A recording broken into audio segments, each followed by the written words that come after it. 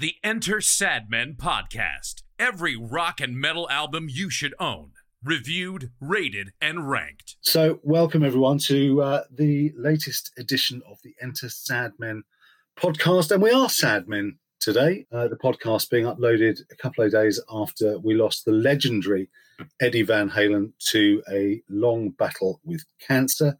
A man who brought joy to millions of people. Normal service with the podcast will be resumed in a few minutes, but joined as always by Steve and Richard for this episode. And came as a bit of a shock, didn't it, boys? Yeah, it absolutely did. Yeah, I mean, Richard, we talked about it on WhatsApp, and Richard said I didn't even know he was ill, and I have to confess, I didn't know how. I was aware he had been ill before, didn't know how ill he was. I mean, he was, what was he, 65?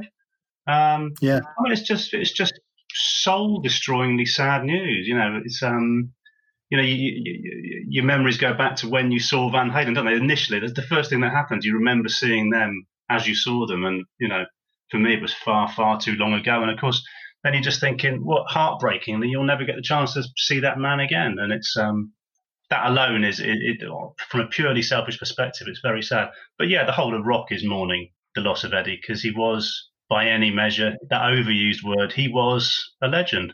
No two ways about it. Yeah, it was unique, wasn't it? Absolutely unique. I was completely surprised because he'd had cancer, I think, wasn't it about, I don't know, 10 or 20 years ago. It's quite a while ago, wasn't it? And he recovered. So it was a massive, massive surprise. Yeah, really sad day. So there were lots of rumours going around over the last couple of years, weren't there, about the fact he was ill and was he going to recover? And sometimes you see he'd pop up on social media and you'd think everything was all right, and then you'd hear another rumour to the contrary. Our age, as Steve has said, we're going to see a lot more of our friends departing. So we're not going to do this every time somebody goes. Well, I think when it gets to somebody like Eddie Van Halen, you kind of have to. So, but we don't want to get mawkish and maudlin either. Here's a man who, as I say, brought huge joy to everybody. So I think we need to remember the joy. So I think in our tribute to Eddie Van Halen, let us just quickly go through favourite Eddie Van Halen moments. So I'll start with mine, which was the one and only time I saw the band live, which was in 1984 at Donington. They were second on the bill to AC/DC. And it was, I think as I said on the website, Eddie Van Halen and Van Halen, Roth as well, Donington 84 in the sunshine, absolutely upstaging AC/DC in what was no more than a 45-minute set, and they just tore the stage up. And Eddie Van Halen was on fire that day, an absolute joy to watch. And if you go and check it out on YouTube, you get some of the performances are on YouTube, and it's worth investing your time. He was sensational that day. So that's my favourite moment of Eddie Van Halen. You guys? Yeah, I was trying to think if I could remember sort of bumping into him in sort of TK Maxx in Southampton High Street, but I don't have an anecdote on that score. But no, I only saw Van Halen once, and it's a crime, but it's the truth. And that was 40 years ago on the World Invasion tour, Finsbury Park Rainbow, and I've regaled you with this story from previous Enter Sadmen, and I'd gone to see Dave Lee Roth. There's no two ways about it. I'd gone to see the Diamond. I'd seen the posters of the great man in the red and white spandex doing the splits area and all that sort of stuff. And he was Baroque God, and I wanted to go and see and check out this extraordinary figure as part of this extraordinary band. Got there, and obviously my eyes were drawn to Diamond Dave, but then also to this incredibly unassuming performer, stage left, with a guitar in his hand, who suddenly came to life. And I'd never seen anything like that before in my life, and in all honesty, I've never really seen anything like that since. And that's the real sadness that leaves me with such a kind of empty feeling inside me, that having seen him perform at his absolute peak and seen what a true genius and a professional he was, I never did again, and now I never will. And that's desperately sad. Well, from my point of view, dropping the needle for the first time on that debut album and hearing those initial chords ring out, and there aren't many times when a guitarist you've never heard before just absolutely blows you away. And you hear a guitar played like it's never been played before. My kids asked me this morning, was he the greatest? My daughter was mortified that he was only on page 3 of the Times and not plastered all over the front page. I mean, it's always a difficult one. Who is the greatest guitarist? I don't know if I have a top of the pile, but of the few that I rate at the top, he's amongst them. Absolutely unique in what he did, how he played, what he brought. So I think, yeah. So I'd pick that moment of hearing him for the first time on Running with the Devil. Huge loss. It's going to be rocking up there tonight, isn't it? Over the next few days, they're going to have a massive party. Let's before we're going to talk some nonsense in a moment. Before we do that, let's just hear a little bit of Eddie Van Halen. Steve, what would be a fitting tribute in terms of musically for a little snippet of anybody who hasn't heard Eddie Van Halen? What do they need to hear right now? Yeah, well, the obvious is Eruption, isn't it? Ignore the obvious. Just ignore the obvious. I don't know. Stick on something like Top Jimmy or Panama, or just something slightly left field, and whatever it is, if it's done by what were effectively the greatest band in the world for 5 years, then just stick it on and let everyone remember what a genius the bloke was.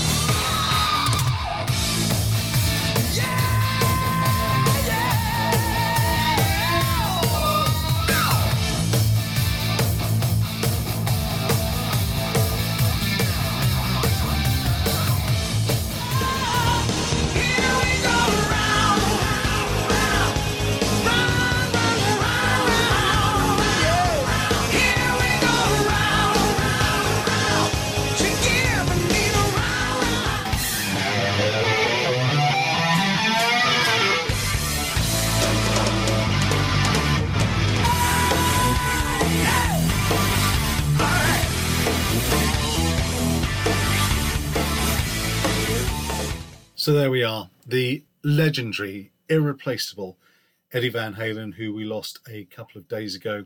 Terribly sad for rock fans and rock musicians, for the rock community around the world. And he leaves us with a tremendous legacy of music, which will delight, entertain and bring joy to people for a very long time to come, I'm sure. Right, let's go on and talk about some nonsense. We are the Enter Sad Men podcast. Our job is to rate, review and rank every rock and metal album you should own and put it in order in a Hall of Fame. So that's the job that we've got. You can find us on Spotify. In fact, you can find us everywhere. Anywhere where you upload your podcast, you can find us. So you can also follow us on Twitter at Enter Sadman. Find us at Enter Sadman on Facebook as well. And of course, we've got our own website, which you can find at entersadmen.co.uk.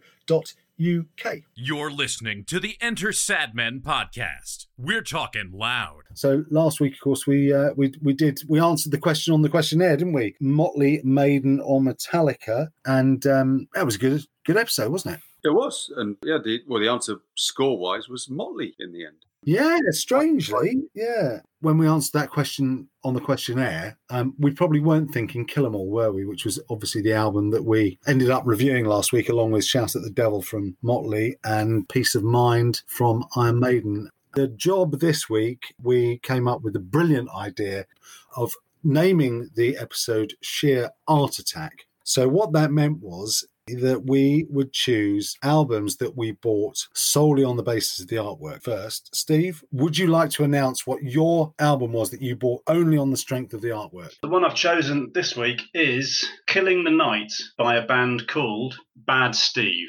And I have chosen Blackfoot's 1979 album Strikes. Richard, when you were looking through your record collection, which was the album cover you loved most? I chose an album cover just in terms of great artwork. The artist is a guy called Mark Wilkinson, who did several album pieces of artwork for Marillion, and gone from Marillion's second studio album, which is Fugazi. Let's give you a quick sample of a few of the tracks that we've been listening to this week. Here they are.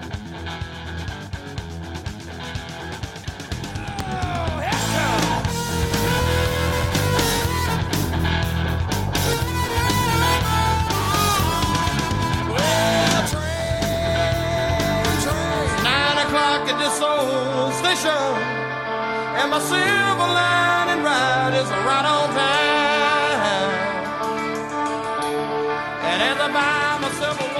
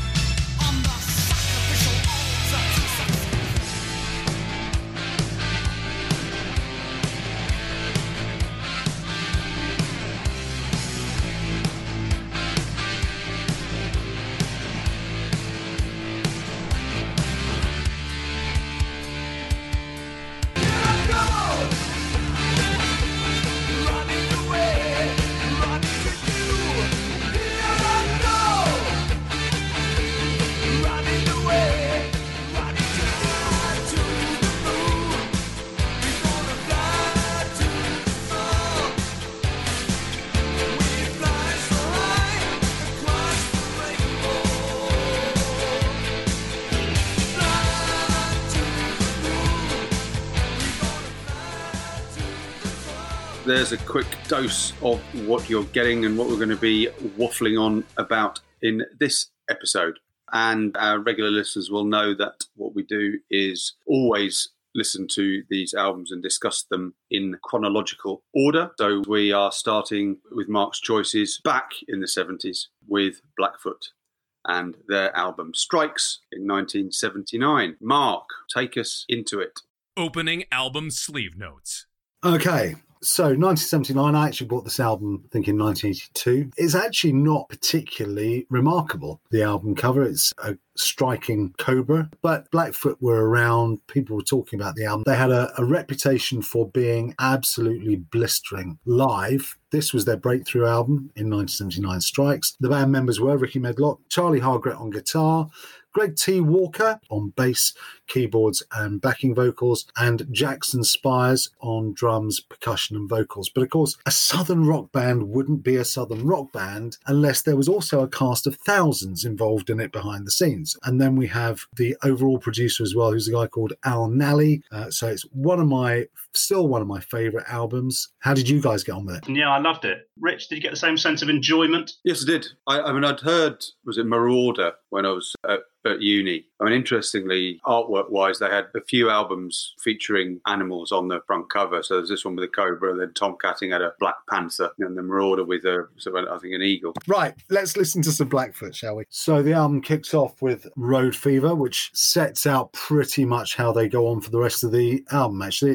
it's a typical kind of blues shuffle and straight into a lead guitar break. I was kind of hooked right at the start when I bought this. Yeah, they brought hard rock to southern rock, didn't they? They brought metal to this party. It's punctuated all the way through this album. You know, they were a southern rock, but they were a proper hard rock band when they wanted to be. Yes, there's plenty of Skynyrd in it, and they've taken Skynyrd and jacked it up big time. A few lines in, there's the line, it hits me right square smack in the face, which is what the song does, really. Great start. Ton of energy, brilliantly balanced. Great way to kick off an album. As I said, they had a reputation for being a very heavy kind of rock band, and I think are widely recognised as being the heaviest of all of the kind of southern blues rock bands, you know, Molly Hatchet, 38 Special, Lynyrd Skynyrd. And I listen to this and I find it really hard to believe or work out how it took them so long to get to this. It moves from the sort of full-on frontal assault of Road Fever into I Got a Line on You, which at this point,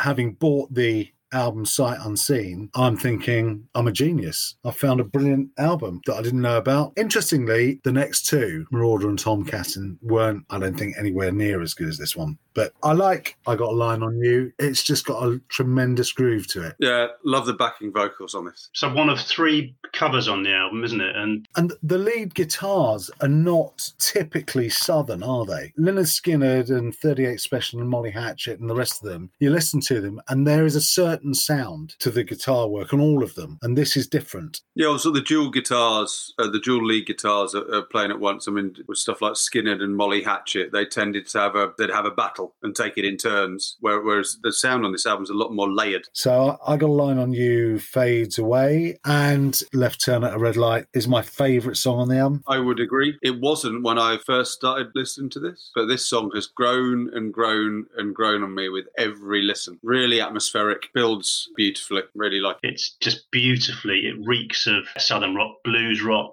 country. It's just oozes smooth. Yeah, it's got that box step shuffle in it, which is just fantastic, because that's what gives it its groove. When we were talking this last week about it being a summer album, and it is, and this typifies it. This is cruising at night with the top down in midsummer. And as we go through and listen to this, if you can fade out the vocals and just listen to that box step, that is I Ain't the One. It's exactly the same. And a great voice, by the way. Medlocks, yeah, absolutely. He's a great singer. And we've said this so many times, that there are some vocalists who are just right for that band. He's absolutely made for, it's a really good fit. So we kind of start off with 3 super strong tracks. And in my view, this is kind of where the album takes a downshift. Anyway, before we get on to Pay My Dues, you've got my motley crew fitting into the Strikes story. So the record was produced by, as you know, Al Nally and Henry H. Bomb Weck. So Nally was a former record shop owner, went on to form a label called Big Tree Records, signed Brownsville Station, for whom Weck played drums, and they, of course, wrote Smoking in the Boys' Room. I told you it was tenuous.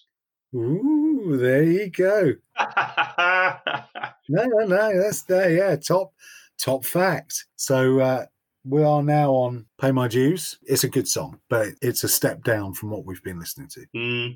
Meaner than a rattlesnake, this bitch. I quite enjoy it. It's the second cover, isn't it? It's Blues Image, who I know nothing about, but yeah, I like it. It's a really good, solid blues rock song. It's not got the complexity and some of the mood, some of the other ones. The ending's strong.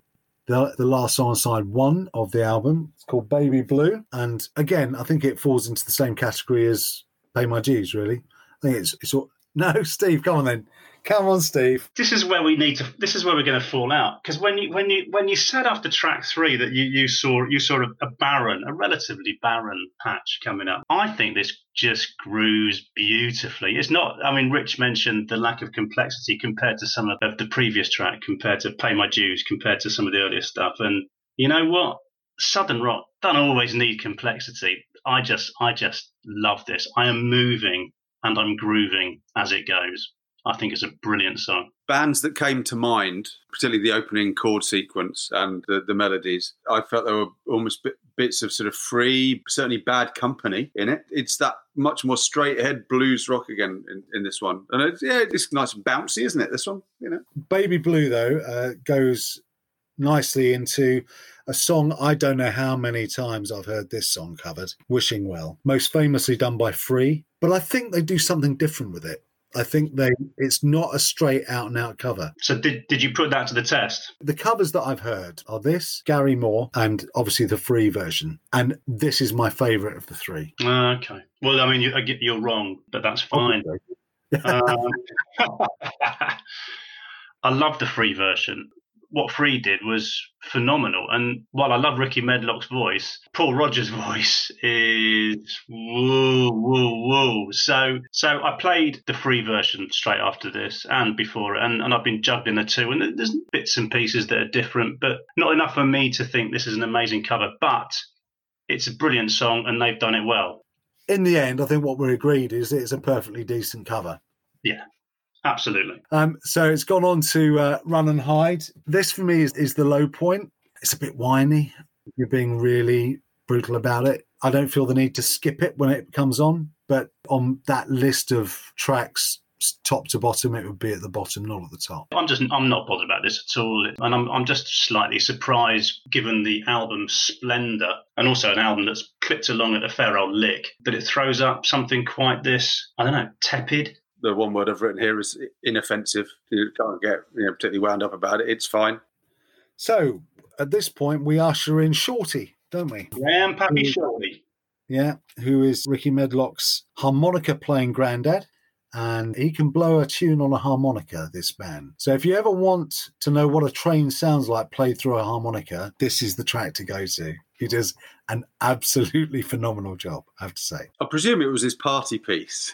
And then they decided to build a song around it. I'm sure that's true. But I think Ricky Medlock, I think Shorty was a pretty talented musician, because I think Ricky learned the guitar from Shorty Medlock. I think so. He did. He was a banjo player. Yeah. Do you want my quirky and slightly uninteresting fact part 2? What? This is Shorty. It's been rumoured that Skinhead's Ballad of Curtis Lowe from Second Helping was written about him. How about that? That is interesting, because I remember when I listened to Second Helping, certainly the Ballad of Curtis Lowe was based on somebody. I just can't remember who that was. So you're probably right. Yeah. Shorty actually wrote this song. He didn't just do his party piece at the beginning. Well, fair play to him. It's worth a song. Can I just ask you to take your headphones off just for a moment and have a listen to a cover version? Here's how not to do. I know what's coming, I think. Train, gonna take him on out of this town. Train, gonna take him on out of this town. Oh, fuck off, Dolly. I thought that's who it was. The album that was off won a Grammy. What, the Grass is Blue? Yeah, it won the 2001 Grammy Award for Best Bluegrass Album. So my second favourite track on the album, and this speaks to me in a way that Freebird never has and never will. What does it say to you? It says, I'm better than Freebird. And yet it's unashamedly evoking the spirit of Freebird, isn't it? Oh, yeah, completely. I think they just do it better. Yeah. There's none of the histrionics. I think it's a more honest song. Yeah. I think Freebird is more contrived. Can we call it a power southern rock ballad? I mean, it is, isn't it? You think of Freebird, don't you? And I was going through Spotify and tracks I might like and listening to the likes of Mississippi Queen by Mountain and Ramblin' Man by, I think it was the Allman Brothers Band.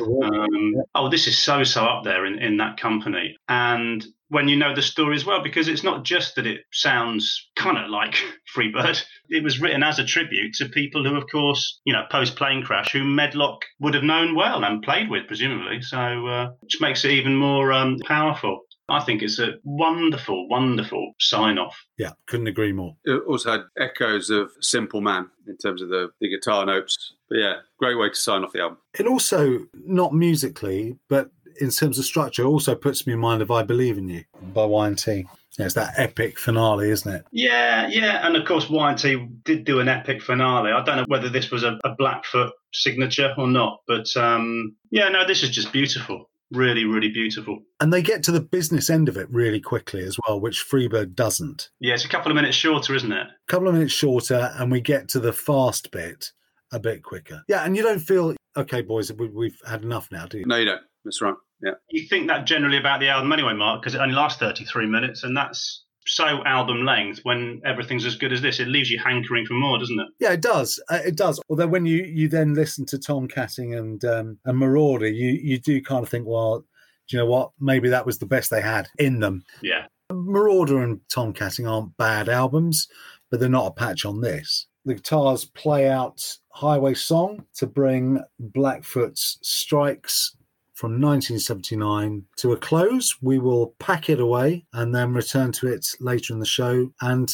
score each and every track and give the album an average score and see where that ends up in the Hall of Fame. But Mrs. Medlock and Co., that's them done. So overall, shall we do highs and lows? Yeah. As Freebird was my high on Pronounced, so Highway Song is my favourite on this one. And the one that I'm really not bothered about at all was Run and Hide, which in no way tarnishes the album. It's been a really, really, really enjoyable listen. For me, the Pay My Dues, Wishing Well, Run and Hide are all not bad tracks, not weak tracks, but they don't stand up to the company of the rest. And for me, Left Turn on a Red Light edges past Highway Song and the opener to top my preference. Yeah, well, ditto that. So you and I agreed, Richard. It was a close call between Highway Song and Left Turn on a Red Light for me, but overall, I think Left Turn just edges it. But we're all agreed on the weaker of the songs on the album. So Run and Hide is at the bottom, and Highway Song and Left Turn on a Red Light at the top. So there we go. What an absolute pleasure that was. That was Blackfoot Strikes, very favourably reviewed, and I would dare say it will score very well and figure quite highly in our Hall of Fame. And so on to album 2, Crossing the Atlantic, back in Blighty, for a bit of neo-prog rock, if you believe Wikipedia. Don't like that title at all, but what I do like is Marillion, and I love Fugazi, and given that he's chosen it, Rich, I guess you do too. Opening album sleeve notes.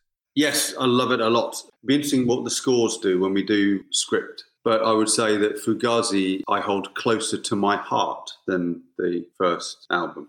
I chose this, as I said, because of the artwork. I'll give a quick intro to Marillion because I think it's a little relevant for us talking about Fugazi. When they were formed as the Silmarillion in 1978 by Mike Pointer. In terms of how we get to the lineup that did Fugazi, Steve Rothery guitar joined in 1979. They then shortened their name to Marillion. Mr. Derek Dick or Fish joined in 1981, and Peter Ovas joined in bass in 82, and that's really when they started to take off as a band. Did a demo for the Friday Rock Show, then signed for EMI, and then, of course, Script for a Justice Tear came out in 83. They went out on tour extensively to support Script, and I don't think they'd done much songwriting, and EMI were really pressurising them to come back into the studio to write their next album. Well, there are varying stories around why Mick Pointer left the band. Some of them saying that, arguments, some of them saying that the band felt he hadn't developed musically enough for them. It would appear that Fish felt it was him that had to tell Mick Pointer that he was no longer in the band that he had formed. Ultimately, after a few Spinal Tap moments with a few drummers, they eventually recruited Ian Mosley. It was recorded in November 1983 through to February 1984, released in March 1984. Production ran ridiculously late, partly because Nick Tauber, who produced the album, essentially had a nervous breakdown whilst the album was being recorded. The album wasn't released till the 12th of March 1984. It's considered by quite a few people to be the weakest album of the Fish era. I don't agree. Any any opening thoughts on the album itself, Jen? You're right. I am a big Marillion fan, certainly Fish era Marillion. The first 4 albums, I find it very difficult to separate all 4 of them because they are so very different, so very thoughtful, all 4 of them. And yeah, I'm a Buckinghamshire boy, and I'm enormously proud of Buckinghamshire's finest band. I've only ever seen them once, and that was at Donington in 1985. And I can still remember vividly Fish, this towering figure, had the audience, a massive crowd in his hands. And that's a tough act to please, especially on a day like that. Anyway, the short answer to your question is I love Fugazi. You too. I love you. Script for a Jester's Tear is probably one of very few albums that I think I could score 10 for every single track on it. I knew Punch and Judy. I didn't know a lot of the rest of Fugazi. And I think probably the reason that I ignored Fugazi and Misplaced Childhood and Clutching at Straws is that I genuinely felt nothing they could do after Script could possibly come close. And Fugazi is not an album that I could conceive scoring 10 on every song, but it's damn close. I have absolutely loved it. I have found it almost impossible to listen to either of the other 2 albums this week. It's that good. So let's get on to the artwork. It's a gatefold sleeve. It is of a man comatose on a bed. In one hand, he's got a glass of wine spilling on the floor. In the other hand, he's got an opium poppy. He wears a Walkman. On the floor by the bed is a picture of a clown. There's a chameleon on the sofa that's caught hold of a magpie's leg. The magpie in its beak has got a wedding ring. There's a jack-in-the-box that's got a slashed chest and a bleeding heart. There's a woman's stiletto that's pegging the sheets to the floor. There's an incubus claw coming out the TV. And there's also a jigsaw of a jester on the floor, but the jigsaw's missing a piece where the jester's heart should be. Phew. I mean, Mark Wilkinson thought that it was overworked. It's if you love Easter eggs, which I do, that's an album cover. No, it's an amazing piece of artwork and probably one of the best pieces of album art you'll ever see anywhere, other than maybe on another 3 Marillion albums. So, shall we get into the music then, gentlemen? Yeah. So the album starts with Assassin. Fish wrote the lyrics about himself as the assassin, having to fire Mick Pointer. Essentially, sings about the fact their friendship is sacrificed, various references to various assassins. He struggled a lot, didn't he, Fish, with that whole process. This is an awesome song. Huge ambition in it. Amazing song. Yeah, I consider myself to be reasonably good with vocabulary. I've been reaching for the dictionary this week. Yeah. And it makes you think as well, because his lyrics are always built on imagery, aren't they? So they're not obvious. They're not direct. They're not straightforward. You don't listen to this album and think, oh, yeah, that's a guy having sex with a 32-stone woman. It would certainly sound different if Fish had written about it, certainly. One day we should come up with the lyrics for that, the Marillion lyrics for Whole Lot of Rosie. We're now on to track 2, which is Punch and Judy, all about essentially marriage failure. Lyrics-wise, probably the most accessible, and it is telling a story, but it's still in Fish's own inimitable style. Curling tongs, mogadons, I've got a headache, baby, don't take so long. He says things that you only think, and you think that can't be put into song. Whatever happened to morning smiles, whatever happened to wicked wiles, permissive styles, whatever happened to twinkling eyes, hard fast drives, compliments on unnatural size. It's extraordinary. Punch and Judy ends and brings us into track 3, which is Jigsaw, which is my personal favourite track on the album. I'm not even sure I have the words to describe this song. It's beautiful, absolutely beautiful song. I mean, there's a lot of pain in this, I have to say. This whole album, forget about your A's, your B's, and your C's. This has been written in the key of melancholy, hasn't it? I mean, it's heartbreaking, sorrowful in many, many places, but also quite uplifting. Yeah, there are playful moments as well, not on this track. And Steve Rothery's guitar solos, they're only ever mournful. I mean, beautiful, but mournful. And it's just tugs at your heartstrings all the way through. And I just found that really enchanting, beautiful. Yeah, I think this was the album where Rothery really started to establish his style, because his guitar became the sound of Marillion. I know, Steve, that I'll preface this by saying I hope never to hear it, but you want Sugar Mice at your funeral, don't you? So you guys can make sure this is played at mine. Jigsaw gives way to Emerald Lies, another song about a slightly difficult relationship, which I think is summed up in the line, "I trust you, trust in me to mistrust you." This is the good opportunity, because of the way the song starts, to bring up the third elephant in the room, which is Fish's voice. We come across many singers who aren't classical singers. I don't mean classically trained, I just mean classic rock singers. We've talked earlier about the likes of Geddy Lee and Ozzy Osbourne and many others, of course. Bruce Dickinson challenges me quite often. Fish is not a great singer, Rich, is he, in terms of classical singing, but perfect for the band? Yeah, that's how I think best. And you can tell at times he's stretching. For me, it's a bit like Geddy and Rush. It's right for the band. What he lacks in technique and control, my goodness, he makes up for in emotion and putting the meaning behind his words in the way that he sings them. In interviews, he describes himself as a writer who can sing, not a singer who can write. And I think that's true. He's a great writer who happens to be able to hold a tune with a very distinctive voice. And I think that's also why Marillion post-Night 89 is a different band for me as well, because I know that this is hugely unfair, but for me, Marillion is Fish. He knew his limitations as well. I love this quote. When he was asked once whether he fancied himself as a singer, he said, "I did after I saw Rod Stewart and the Faces on telly. Rod was obviously pissed and having a fantastic time. I thought that's something I could do."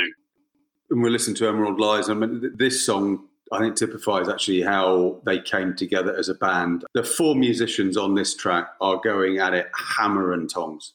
Fugazi is 7 tracks long, 4 on side 1, 3 on side 2, and side 2 starts off with She Chameleon. To my ears, this is a completely different song to the other 6 on the album. It's structured differently, it sounds very different, and I think I struggle with that. I think it's probably my age, but I don't like change, and I think I found it jarred, but actually I really, really like it. And I love the imagery in it as well. I think we've all been out with a lizard, all of us. It's really interesting what you say. The structure of the songs on the album, I think it's very difficult to compare structures. They're just so different in everything they do. I think this is absolutely sumptuous. Those opening organ salvos and Ian Mosley's punctuating drum thumps.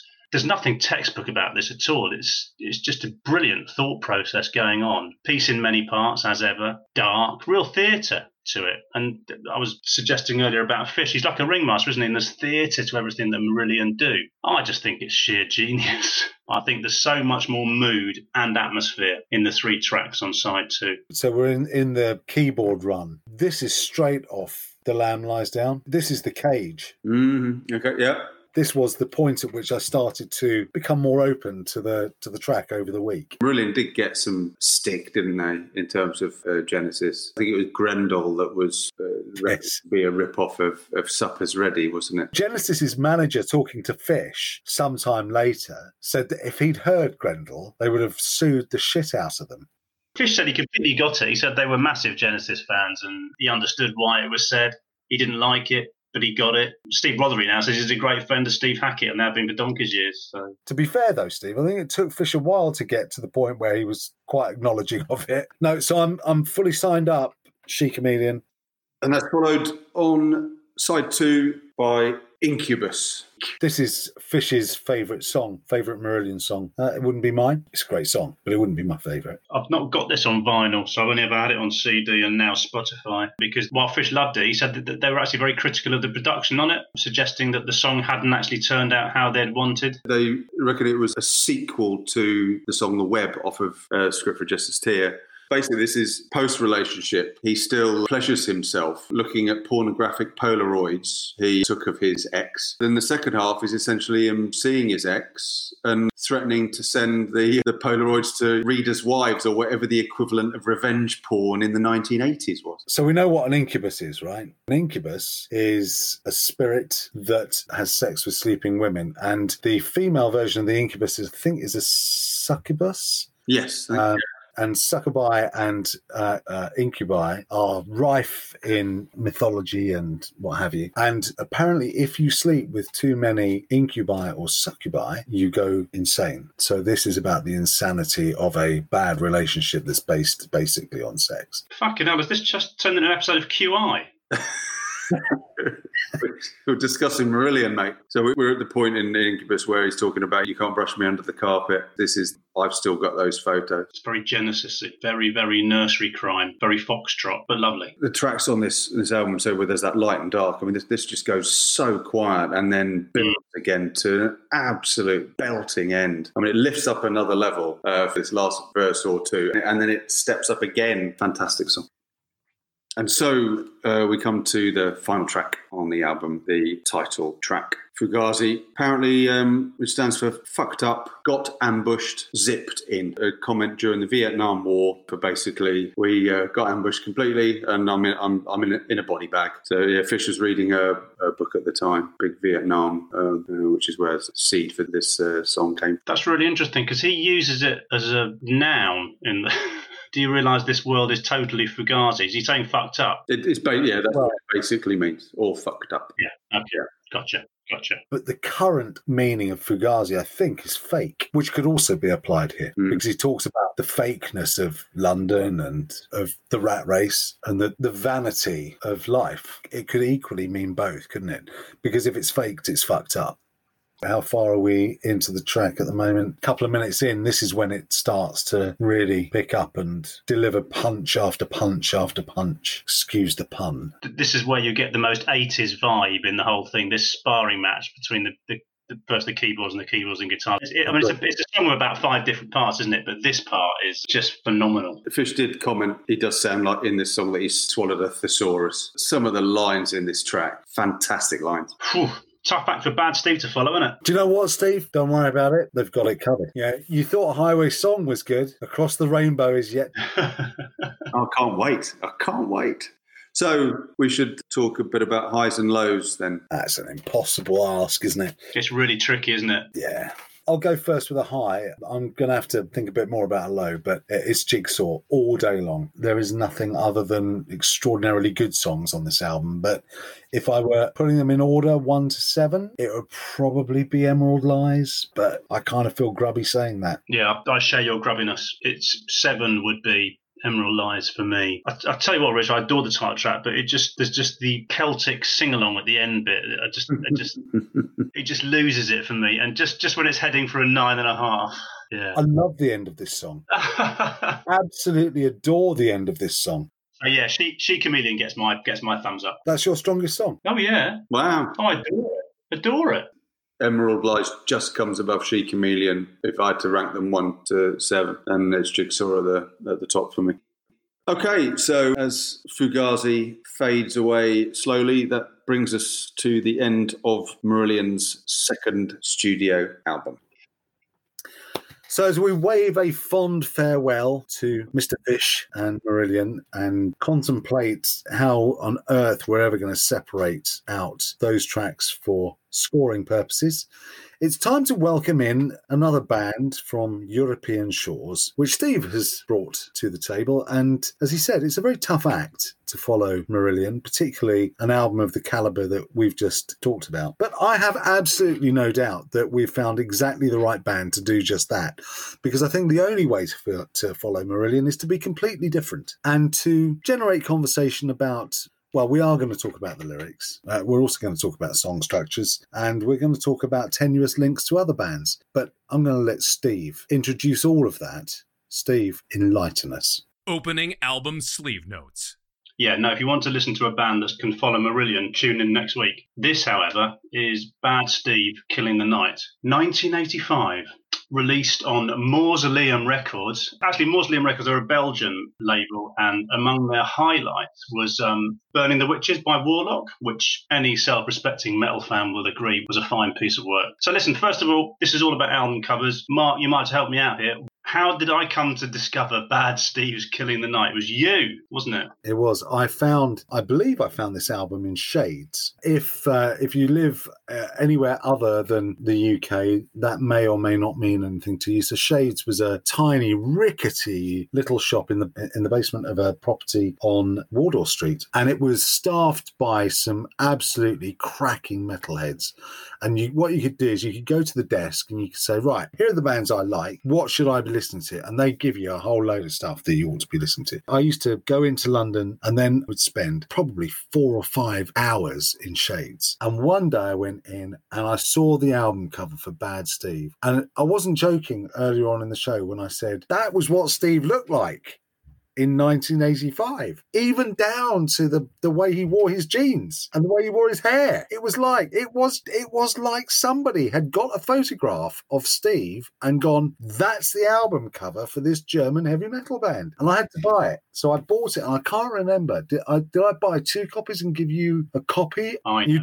You bought it for me later as a gift. And I'd already seen you, and I looked at it and I thought, oh my God. I just thought that is just brilliant. So, I mean, Google image it, because I would imagine not many of you will have it on file. But if you do, you're in the privileged minority. There are 7 of us who have got this album. And yeah, so it's a picture of me, or a doppelganger, walking in amongst towering tower blocks. He's all hair. I wish I could look like that now. Interestingly, he's wearing an eye patch, which we will talk about later, because it seems to be a recurring theme that you have to wear something over your eyes when you play for Bad Steve. But almost as good as the front cover, almost, is the back cover of Bad Steve's Killing the Night, where we've got 5 little head and shoulders of the 5 members of Bad Steve, who are called Ruby Ruback, F. Fritz Friedrich, Jan Comet. We have the lead singer, Mr. Magoo, Philip Magoo, and then the last one is Aku Becker, which, I don't know, just sounds like someone's just spat that out, but that's his name, it's Aku Becker. And we've got 5 little head and shoulders of them, and they're all topless, and they're all oiled. They're all well oiled, and you're thinking, this is really unsettling. You talked about unnerving earlier. Now I'm unnerved. I shouldn't be looking at this from Bad Steve. I really shouldn't. So, yeah. I adore this album cover because it's not me, but it's me, and it's brilliant. So I was looking for a list of top German metal bands and seeing, where they figure in the pantheon, and clearly they're not going to get past the likes of Scorpions and Helloween and Accept, the Holy Trinity. I thought, yeah, I accept that. I'll go down. I'll wander down the list. That's fine. And thought, yeah, Creator, fair enough. Yeah, they're not as good as Creator. And then we got to The Ocean and Necrophagist, and they still weren't there. So I thought, no, I'll give up. They're clearly not a big noise in German music. And this is their one and only album, Killing the Night. I mentioned earlier about 3 of them being in Accept, slightly tongue-in-cheek. Friedrich, the drummer, bless him, did play on Accept's debut album. Comet, more curiously, joined the band before Restless and Wild, but didn't actually get to play on the record. And Ruback apparently was with them as well, but did nothing. Jan Comet, by the way, is now 58 and went on via a stint playing guitar in the German version of the musical Starlight Express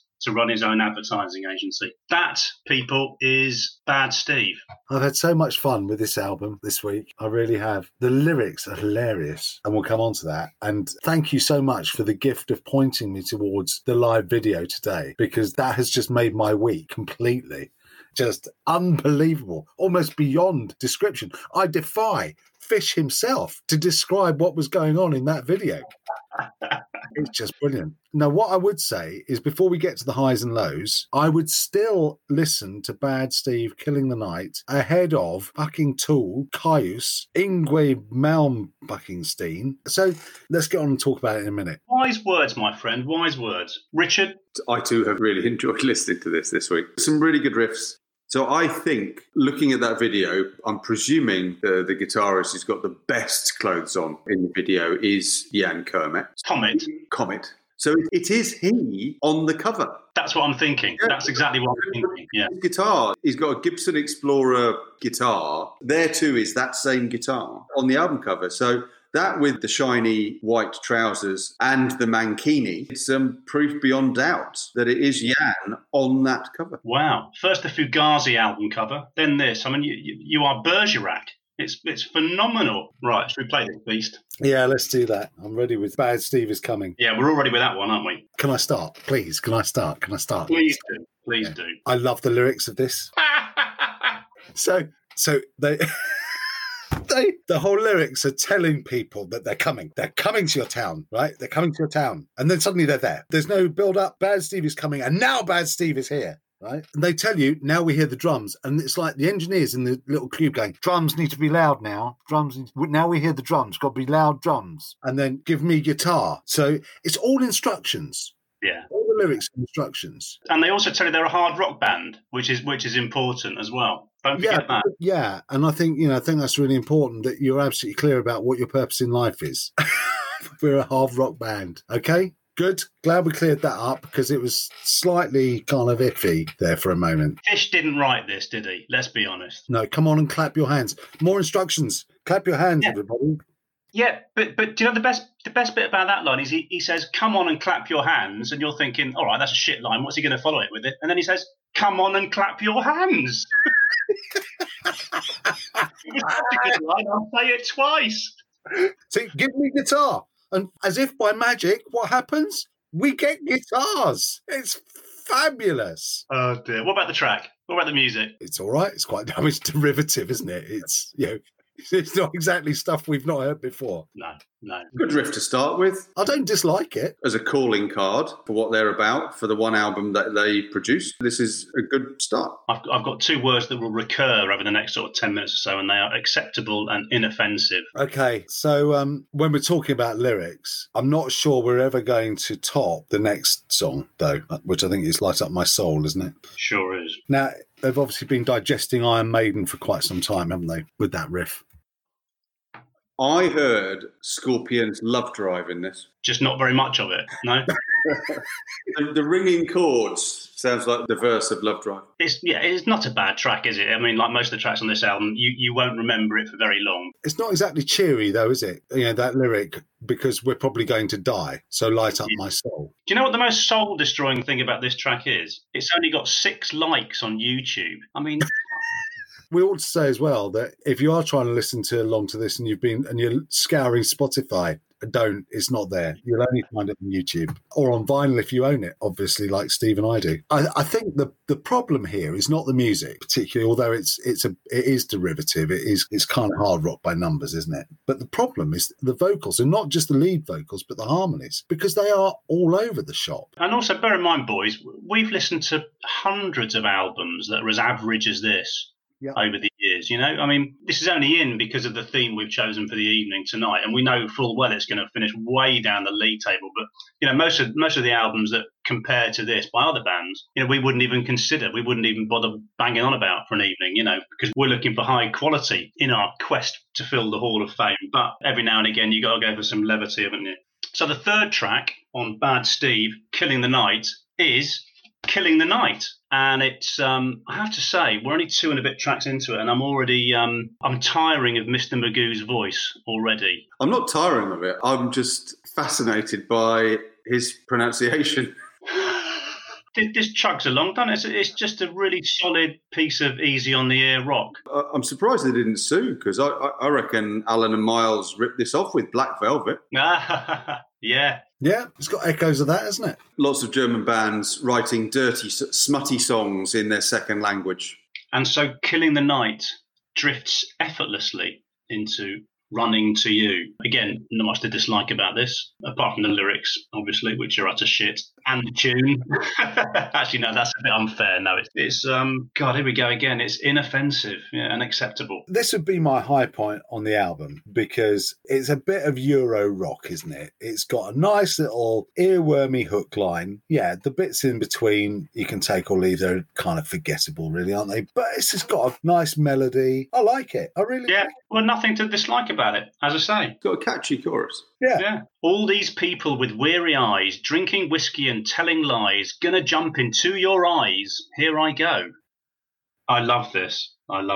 So side 1 finishes off with Inside Looking Out, which is acceptable and inoffensive. Yes, it is both of those things. We're all really just waiting for the next track, aren't we? We are, aren't we? Yeah. I'm a little bit discomforted by there's a little sinister backing vocal in this track that bothers me enormously. Why does it bother you? I'm inside looking out. It's a bit over chuggy, isn't it, really? Could be ever so slightly faster. Yeah, I think that was a lot of the album, really. Bit of a sedate pace for the whole lot of it. Yeah, I think the problem with this album is that there's not a lot of thought has gone into the songs, is there? Yeah, I think what we're looking at here is a bunch of average musicians who've put together an average album that hasn't quite lived up to average in some places. But the limit of their ambition has been averageness. And also, it's easy to sit here and slag this thing off, but it means something to me, you know, and you get it, don't you? I don't want to over nostalgize, if that's a word, but it's a tiny fragment of me, even if it's just a silly picture on the front cover. You know, it's part of my musical journey. If that doesn't sound too, you know, highfalutin and pompous, I've got a real sense of affection for the album. There are plenty of albums that I own that are in this ballpark that I quite enjoy listening to. Come on, then, should we do this thing? Yep, the highlight of the night. Shall we kick off side 2 of Bad Steve's Killing the Night? A word of advice: if you've not got the album, and as I say, only 7 of us have, then go check out on YouTube the live video for Across the Rainbow, and our silliness will all make sense. So when we were talking about Fugazi, I said that I found the album cover quite unnerving and disturbing. I find the spoken intro to this really disturbing. I'd have a restraining order out immediately if somebody said to me like that, wouldn't you? And the fact that he looks like a sort of a reject from Spandau Ballet in this video is not helping his cause. If you've not seen this video, they're live. I don't know where, but I would suggest they're not live. People. They're on a wall in someone's front garden. It's like the sort of set they throw up in It's a Knockout. And there's too many wonderful things about this video. But one of my highlights is at the 1:37 mark, they pan out and there's a fella in a suit wandering behind the stage on his way to work or back from his lunch break or something. There's about 100 people out there looking bored. There's raindrops on the camera. And in the midst of it all, you have Mr. Jan Kermet, or Comet, wearing... Oh, Mark, what's he wearing? Cheese slicer leotard. Honestly, it's the sort of thing that could literally eviscerate you if you pulled it up.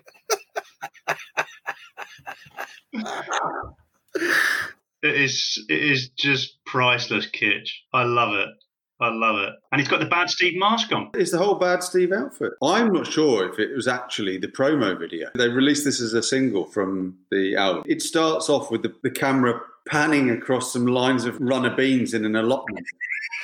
and in the background, there's a miniature windmill. What a crazy golf course. It's tap Stonehenge. it's priceless. Do you know what my favourite moment of the whole video is? It's when they pan back, right? And you can see the bottom of the wall. And there's this girl sitting on a chair looking bored out of her skull.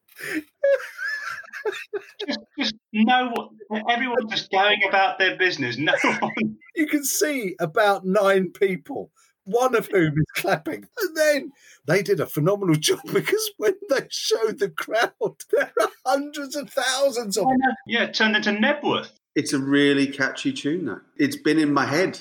I laughed at it to begin with, obviously, because of the spoken intro. But the more I've listened to it this week, for me, Across the Rainbow has been my version of Mark's Chic Chameleon. And it's climbed and climbed. And it's ended up, I think, my favourite track on this album because it's made me smile so much. And it's very, very catchy. It certainly is that. Well, I'll tell you what, my work is done. That's fantastic. If it's got that kind of response, that's brilliant. But I'll tell you what I'm going to do. When we put these up on the website, I'm going to put up the video as well because it's got to be on there. Yeah, definitely. Should we move on? Yeah, let's move on. So from the comedy gold that was Across the Rainbow to Living on the Front Line, not to be confused with Udo's Living on a Front Line, which is a mighty piece of work. This isn't. Well, this is actually okay. Yeah, it's got a catchy riff. Yeah, and I didn't see the chorus coming either, which is almost suggests that they've, done something different. What we're saying? We're saying we like this, are you? It's not bad. It's okay. It's acceptable. Inoffensive. Yeah, that's exactly what it is. Inoffensive and acceptable. I'm slightly reminded of Q5 here. Bad Steve aren't as good as Q5, but it's a very similar approach. I'm thinking Gorky Park. Yeah, bit of Gorky Park in there. There you go. That's the point at which they're not derivative, because obviously they have inspired Gorky Park, who came later, because Gorky Park were 89, I think, weren't they? Shall we move on? Okay, so Leather Girl, which clearly the YouTube masses have warmed to. This has got 22 likes and no dislikes. So this is a big number amongst the Bad Steve cognoscenti. And yeah, it's okay. Is it acceptable and inoffensive? It's exactly what it is, my friend. It's exactly what it is. What it does do is it plays out rather well. In fact, better than any of the other songs on this album. It has a nice ending.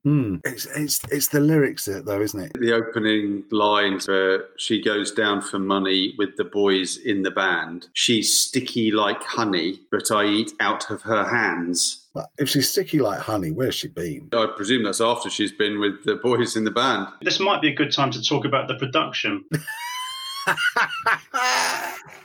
I think it's fair to say it's done on a shoestring. There's no hint of Bob Rock in this, let me tell you. Because I think with a fuller sound and a different singer, this could have been salvaged. Yeah, it's a good sign-off, isn't it? You're absolutely right. Right. And so we close this evening's show with, I don't really know how to describe this. It is Nightbreaker. Well, I do know how to describe it, but... Would shit be the word that you... When it starts, so this is a kind of slow builder, you think, and I thought immediately they've gone for that kind of Accept, wannabe style, moody, Princess of the Dawn, Winter Dreams sign off, and it's just a crock of shit from then on. So they've missed that target straight away. I don't know. It's this song that has the riff. This is a Black Sabbath riff. So what track is this? Iron Man. It is Iron Man, isn't it? Yeah. They obviously can't play slowly. Because they're completely out of time. The drummer doesn't know what he's doing. He does these slow fills that are so awful. I mean, it's like a let Mark loose on a drum machine. If you put the album on, you'd check you'd stuck it on at the right speed, wouldn't you? Yeah, absolutely right. Yeah. None of them are in the same tune. That's the interesting fact about this song. Yeah, they're all playing just different tunes. It's a car crash. He actually sounds like he's throwing up. I mean, it's not quite disgustipated. Without beating about the bush, this is fucking awful. That kind of makes it fun. And yeah, that's it. You'd lift the needle off the record before it ended, wouldn't you? Yeah. And to be perfectly honest with you, disgustipated with accepting that the same would be true of that. There aren't many songs that we've listened to over the last 15 weeks where I would have stopped the album. I mean, they're lucky it's at the end, because if this had been track 1 or track 2, I would just put it back in the sleeve and put it back in the collection and just forgotten about it. Okay. Should we do some highs and lows? Well, yes. I think we've agreed on the low. I think the polar opposite of Marillion, where we were struggling to find a low. We haven't had that problem here, which is good. I think we also know what Richard's high is, don't we? Oh, yeah. Your guilty pleasure. Yeah. Me and rainbows, eh? Yeah, that's right, isn't it? It's another bloody rainbow. So is that right? Is that it? Yep. Low is Nightbreaker and your high is across the rainbow. Okay, well, I'll go next and we'll leave Steve to do his last. Nightbreaker obviously is the low, because it's what's the word? Shit, that's the word. But I think my favourite song on the album is Running to You. But I'm with you, actually, Richard. Across the Rainbow, I think the reason it's not my favourite track is because it has got some absolutely fucking hideous harmonies on it, to the point where you're wincing. But it came a close second. Steve? Yeah, that's the point, isn't it? Because they're all kind of a kind. It's really not going to take an awful lot to elevate one track an awful long way above the rest. So yeah, I'm with you on Nightbreaker. I think that's dire, and because of the really decent end to Leather Girl, that gets my top marks. But what I would say is that, all joking aside, well, no, you've got to joke about it. That's been a blast. Bad Steve Killing the Night has been a blast. It won't get into our Hall of Fame, but it puts the tin lid on a really good episode as far as I'm concerned. Reviews complete. Initializing rating process. Okay, so we've done the reviews. We've now tapped in our scores. And Mark, do you want to talk us through the scores for Blackfoot and Strikes? Yep. Okay. So, Steve, you scored that 7.7 with all the 2s. Richard, you scored it 7 point all the 2s, so effectively a 7.2 score to Steve's 7.7. And I scored it at rounding up to a 7.5, so 7.4 888 if we're going to be meticulous about it, to give an overall album average score of 7.477778. So, Marillion, Richard. So for Fugazi, Steve gave it a 7.86, Mark a grand 8.47, and I gave it an 8.07, and that for an overall album total of 8.1, then 3 recurring. Bad Steve, Killing the Night, rounded off the evening, and has fared as badly as I feared it might. Mark, you gave it 5.9, best part of. Rich 6.1, me 6.2 for, well, to be honest, there was a point where I thought it wasn't going to reach the 6 mark, but 6.07, 407 for Bad Steve. Okay, so I guess we ought to head on over to the Hall of Fame and see where that has left these 3 albums. It's time to put the rock in a hard place. Opening the Hall of Fame. Okay, so we're into the Hall of Fame, and it just seems to be the wrong way around. I don't quite know what's going on here, but those who forecast that Bad Steve wouldn't have such a bad night, that it would finish beneath the likes of Cuse and Tool and Yngwie at the end of the evening, have been proved wrong, because sadly, Killing the Night, while as much fun as it was, it is now propping up the Hall of Fame in 45th place out of 45 with a score of 6.07. Not far adrift, but adrift enough. Yeah, what can you say? Blackfoot's Strikes got in there at number 27 with a 7.47, lodged between Balls to the Wall by Accept and The Ritual's Testament.